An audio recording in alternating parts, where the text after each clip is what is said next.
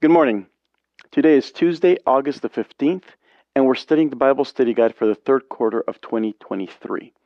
The Bible Study Guide for this quarter is called Ephesians, and today we continue studying lesson number 8. The reading for today is called Unity Building, Grace-Filled Speech. Let us pray. Our loving Heavenly Father, Lord, we thank you once again for the blessings you continue to pour out on us day after day. We thank you for your care and your love. We thank you for the greatest gift of Jesus that you gave us. Thank you for that. This morning we're studying the Bible Study Guide, and we ask you to send us your Holy Spirit. We ask you this in Jesus' name. Amen. Today's reading begins with a question.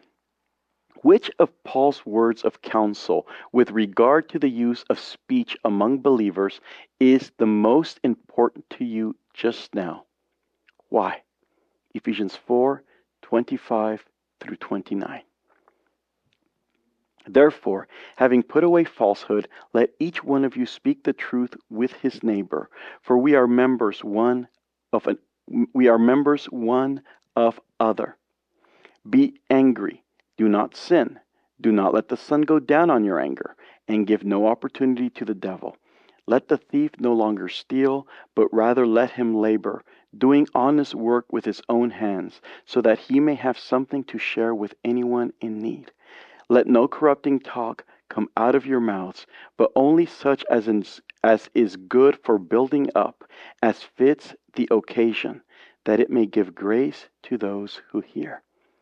So the question is, what of Paul's words of counsel with regard to speech, what is the most important to you just now? And so every one of us is going to have a different thing that's important. Notice what are the parts of speech that Paul is talking. Having put away falsehood, let each one of you speak the truth with his neighbor. And then let no corrupting talk come out of your mouth, but only as such as is good for building up, as fits the occasion, that it may give grace to those who hear. And so this is an important thing because these are words that Paul is speaking to us individually. What is my responsibility? My responsibility is to put away falsehood. Make sure that as I talk, I only speak truth. I speak truth to all those around me. I do not try to deceive. It says speak the truth with his neighbor. I don't try to deceive. I don't try to lead people astray. I speak the truth. And that is very, very important for us to do.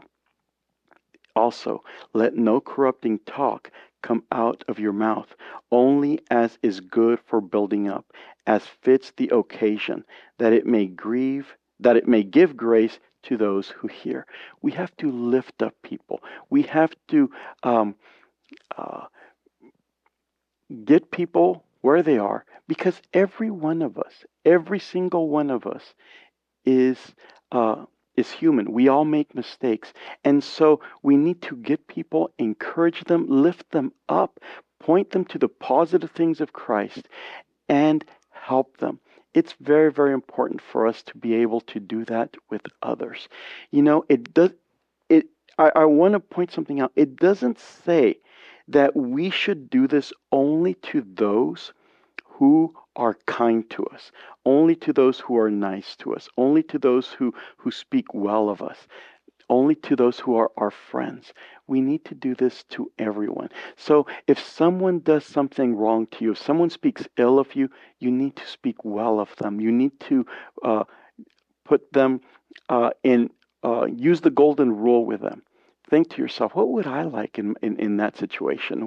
How would I like someone else to treat me if I had made a mistake? How would I like that? And so we need to do that to others. We need to put ourselves in the place of other people and use our words to uplift, to bring people up.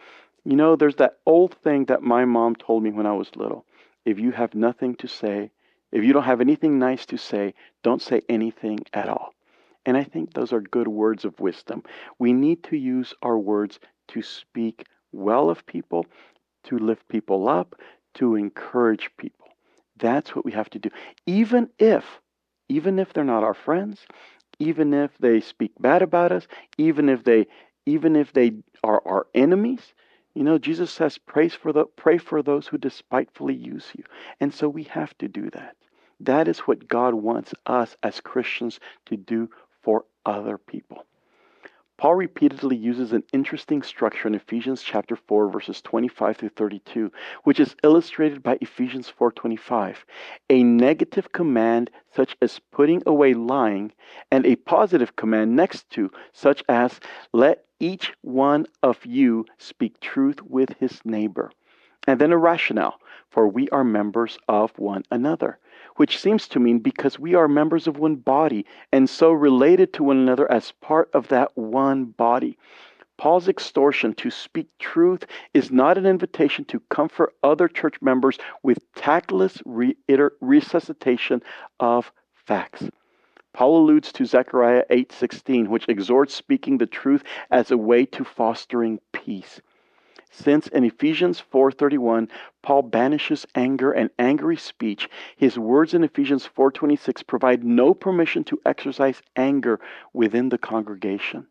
Rather, Paul concedes the possibility of anger while limiting its expression with the sense, should you become angry, do not allow it to bear fruit in full-blown sin. Paul appears to interrupt his theme of speech with a negative command about thieves. Let the thief no longer steal. Positively, the thief is to labor, doing honest work with his own hands, based on the rationale so that he may have something to share with anyone in need. Perhaps Paul includes this word about thieves here because of the connection between theft and deceptive speech, as illustrated by the story of Ananias and Sapphira in Acts 5:1-11. Paul's faith in Christ's transforming power is so strong that he envisions thieves becoming benefactors. Paul then commands, let no corrupt word proceed from your mouth, which describes a destructive word, making it seemingly unstoppable way towards the lips to do its damaging work.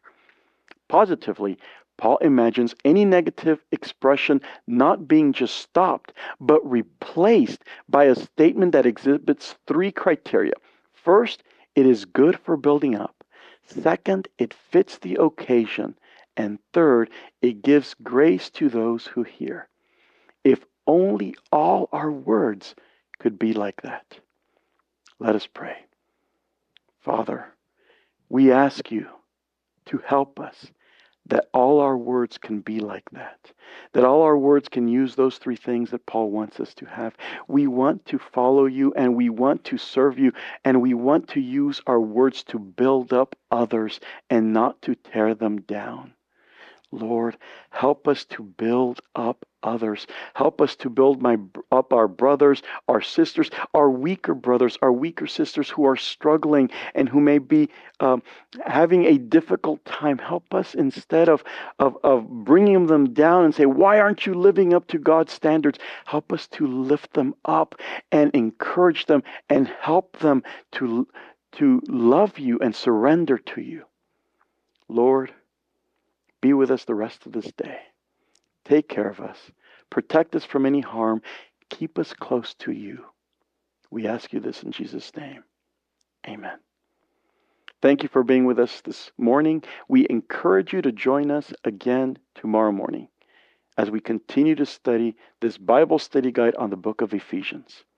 Thank you for being with us. God bless you.